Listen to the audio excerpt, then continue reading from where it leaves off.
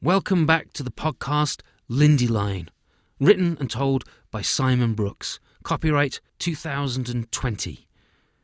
We're about to embark on high adventure with spies and magical creatures and lots of skullduggery.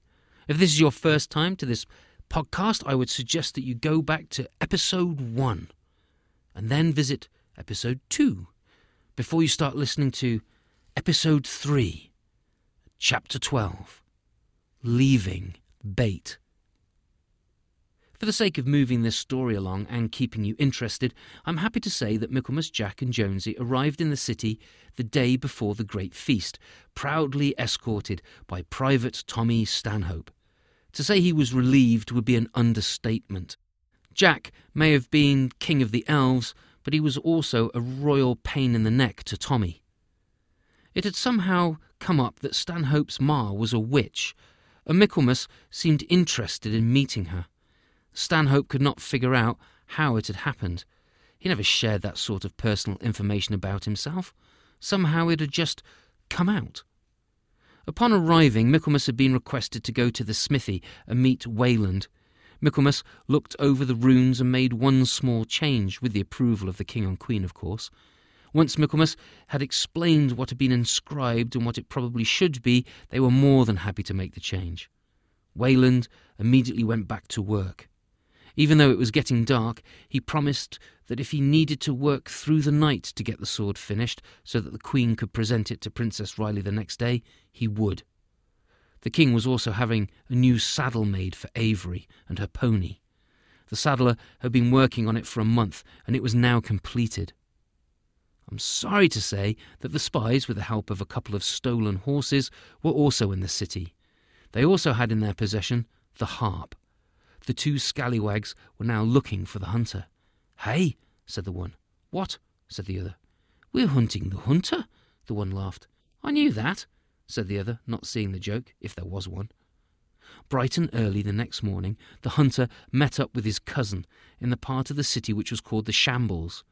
It was still dark in the city. They sat in the shadows next to a fire in the bar at the Golden Lion. The landlord, some might say the owner, was rubbing his eyes and cleaning up, wondering why he had let the two men in. They were paying for breakfast, so in some way it was worth it. The hunter had been fortunate, he told his cousin Hans. "I caught a ride on a wagon coming up the western road, otherwise I doubt I would have been here until tonight or tomorrow. I walked in through the western gate. There were still plenty of people to hide between with this party happening tomorrow," the hunter said. "With so many folk about, I could walk right by the castle with no one stopping me. Made it over the river and down to the Shambles, no worries." "So I see," said Hans, smiling. Although Lindyline was a small kingdom, it did not mean that they did not take their defence seriously.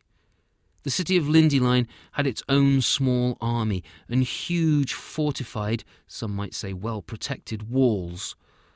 And the kingdom had outposts and lookout towers all along the borders, and in strategic, some might say well-planned places with good roads running between most.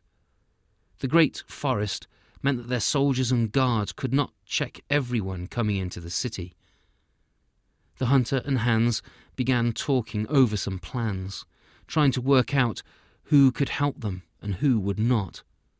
It turned out Hans had some good contacts, some would say friends, at the castle. Someone would be able to get to the king. It would be hard at the great feast. Once the plan was made and gone over, the cousins embraced, some might say hugged each other, and they separated their ways.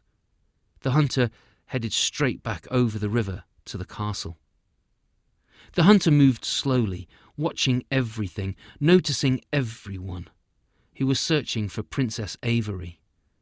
Hans had told his cousin Avery loved animals and was often with them in the barns, the paddocks and pens, and sure enough, there she was. One of the horses was in the paddock. The sun was rising and the sky was brightening. Avery was brushing the old horse as it ate grass, and every once in a while the horse would turn and nibble the girl's shoulder in return, and she would giggle. The hunter glanced around and walked towards the paddock. Now was the time to make his move. The spies had been watching the princess as soon as she had come out of the castle. They knew the hunter was on his way and were waiting for him, and there he was. They watched as he strolled over to the princess and began speaking to her. The hunter's voice was low and quiet, so the spies could not hear what was being said. The girl's head snapped up and she looked straight at the hunter, fear in her eyes. Then she quickly looked down. Patting the horse twice, she turned and ran toward the castle, but the hunter did not chase after her, nor did he run off. He slumped down against one of the paddock's fence posts. The spies looked at each other and back again. The hunter was crouched against the fence. "What's he doing?" said the one. "How should I know?" said the other. "The guards," said the one. "I know," said the other. "But where are they? They should come running out any minute, and he's just sitting there," said the one. Then Princess Avery came out from the castle, dressed in travelling clothes. She carried 2 large bundles. The hunter rose and walked over to help her, and both went towards the stable. "What's going on?"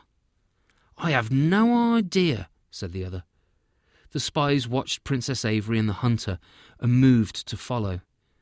But then the hunter began to turn and look around, so they hid behind a wagon. The man and the girl entered the stables, and the spies waited. "What's going on?" said the other. "Maybe he's threatened to hurt one of her animals if she doesn't do what he says," said the one. "I was thinking that too," said the other. "Sure," said the one. The spies moved from their hiding spot and made their way carefully to the barn, when suddenly the princess came out of the stables riding her Welsh pony, and the hunter following her on a large Dale pony. "Is that a Welsh pony she's on?" said the one. "No idea," said the other. "Shouldn't we be doing something?" "Yes, we'll leave the harp right here next to the stables." And so they did. Chapter 13. Arriving. 20 carts arrived, each pulled by a large silver or white horse, with the exception of one, which was pulled by a black stallion, some might say a big male horse. If you looked at the caravan, some say group, of horses pulling the carts, you might think at first they were leading themselves. If you were to look closely, then you might see sitting between the ears of each horse was one of the wee folk, one of the fae, a fairy or elf.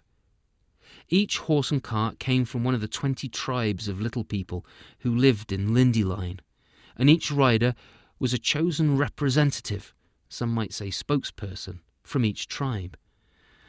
At the great feast there would be so many people that if all the wee folk came, some could quite possibly get stepped on and squashed by the large and clumsy humans, and that would be a terrible thing to happen. So each of these delegates were presented food by the king and queen, and the day after the feast would return with carts filled with bounty, some might say reward, for each of these 20 tribes. Each tribe was named after one of the trees that grew in and around the forests of Lindyline. Jack was the current ruler of all the wee folk, and his tribe were of the oak. It was his representative who rode on the black stallion. The previous ruler of the elves had been the tribe of the sycamore, and before that pear. Jack still had a couple of years before a new leader was picked. Other vehicles were arriving. Carriages large and small, buggies, wagons and carts came filled with people from all over the kingdom. Theatre troupes arrived in wagons filled with props and sets. Jugglers, musicians and fire-eaters sometimes travelled together with the tools of their trades loaded into carts. Some arrived on foot, carrying what they needed to perform packed into bags, pockets or on their heads. As more and more people filled the city, it became more and more crowded. Some of the roads had long tables covered with food and drink already sent from the castle's kitchens. The tables went down whole streets, and between most, large fires roared, keeping the people warm. Bunting, streamers, flags, was hung across the street, dancing in the wind which blew with vigour, some might say strength. The party was soon to begin. Chapter 14. The Finished Sword. Michaelmas was back at Wayland's smith. He looked in over the low wall, leaning on his blackthorn walking stick, and watched Wayland finish polishing the sword. It shone bright in the mid-morning light. Wayland saw the old man watching him as he laid down the cloth. "Come on in," Wayland said. The smith looked tired. His eyes were red and had dark rings about them. Wayland had ensured the sword was perfect, giving it the last plunge into the heat of the coals, then slowly into cold water. Wayland looked at Michaelmas and smiled. His look and movements told the wizard, if Michaelmas were a wizard, that the smith was tired. The old man could see the hilt was covered with embossed leather, and as Michaelmas walked closer, his stick thumping softly on the floor, he noticed the scabbard lying on the workbench. The old man walked over and, leaning his stick against the bench, picked it up. Wayland had the sword gripped in a vice as he polished the blade. The smith stopped what he was doing, loosened the vice, and handed Michaelmas the sword. After holding it and turning the blade around, the old man slid the sword into its scabbard. Michaelmas felt a lump on the sheath and ran his thumb over it. He tapped the raised leather and raised his eyebrows at Wayland. The smith nodded and said, "It's a semi-precious stone. My own gift to Riley." Wayland smiled. "She's a good kid, Princess Riley. They both are, but Princess Riley sees the beauty of the forge. Not many people do." Michaelmas ran his finger over the lump and felt beneath the leather a stone which had healing and protective powers. Michaelmas drew the sword from the scabbard and looked it over, turning it over in his hand, almost cutting himself on the blade, it was so sharp. "It's beautiful, truly beautiful." "Thank you," said Wayland. "Are you going to enchant it? The king mentioned you might." "The king is correct, but we need a clean or at least less cluttered space." "Can we clear this workbench off?" asked Michaelmas. "Of course," said Wayland, and they began to put some things in their place and other things away. Wayland was so tired he did not notice how easily Michaelmas found the correct places for tools. The table was scrubbed with water, and then Michaelmas asked Wayland to present the sword to Michaelmas, placing the sword and scabbard next to each other on the bench. Wayland did so, and said, "I suppose now I have presented the sword to you, you will present the sword to the Queen, so she can present it to the Princess?" "Again you are correct, and I am honoured to handle such a weapon as this." Michaelmas took up his walking stick and held it over the table and began to mutter under his breath. If Wayland heard a word or two, he did not recognise them, even when Michaelmas's voice grew louder. The words were foreign to Wayland.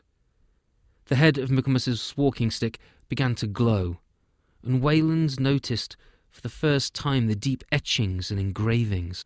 Light was now coming from these lines between the dark wood, and the light began to fill the smithy. Michaelmas stopped his incantations, and the light faded away. "That should do," he said. He leant his walking stick against the workbench again, and put the sword back in its scabbard. He bowed to Wayland. "You are indeed a master craftsman. I wouldn't be surprised if there was some elven blood in you." Wayland smiled and bowed in return. Chapter 15.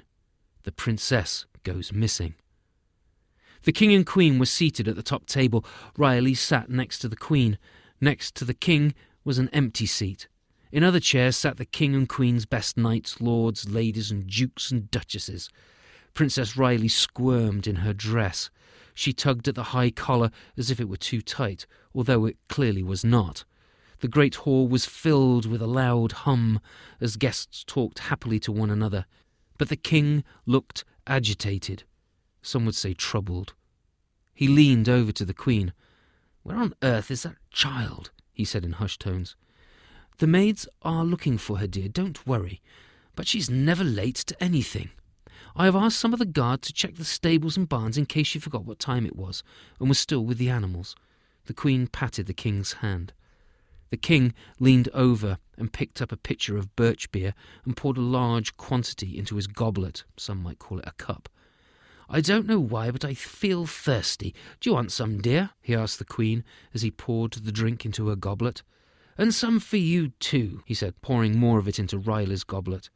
The queen smiled at her husband and said thank you. "We all know you get nervous at these things, dear," she said. "As soon as Avery is here, we can get started and you'll be fine. Sit back and relax." Michaelmas stood about 10 feet behind the king, the sword under his robes. The same sword he had enchanted, the same sword Riley had helped make, the same sword the queen was supposed to present to Riley. We know Avery was not there, nor would she be, so although it is of no surprise to us, it was more than a surprise to the king and queen when the maids and guards returned to say they could not find their daughter, the Princess Avery. It was an even greater surprise when one of the soldiers came up to the king and, kneeling, handed His Royal Highness a golden harp and said, "This was found near the stables, my liege. Maybe Her Royal Highness has been kidnapped by the fairies, sire." The soldier was the captain of the city guards. A Lulsworth can happen 3 times within an hour. A Lulsworth will occur on the hour, at 20 minutes past the hour, and at 20 minutes before the hour, at every third of the clock or close to it. A Lulsworth is when a sudden moment of silence falls unexpectedly in a noisy room. It does not always happen, but when it does, it's usually at a third of the clock. If it were to happen. When the captain of the city guards had said, "Maybe Her Royal Highness has been kidnapped by the fairies, sire," he had said it at 20 minutes past the hour.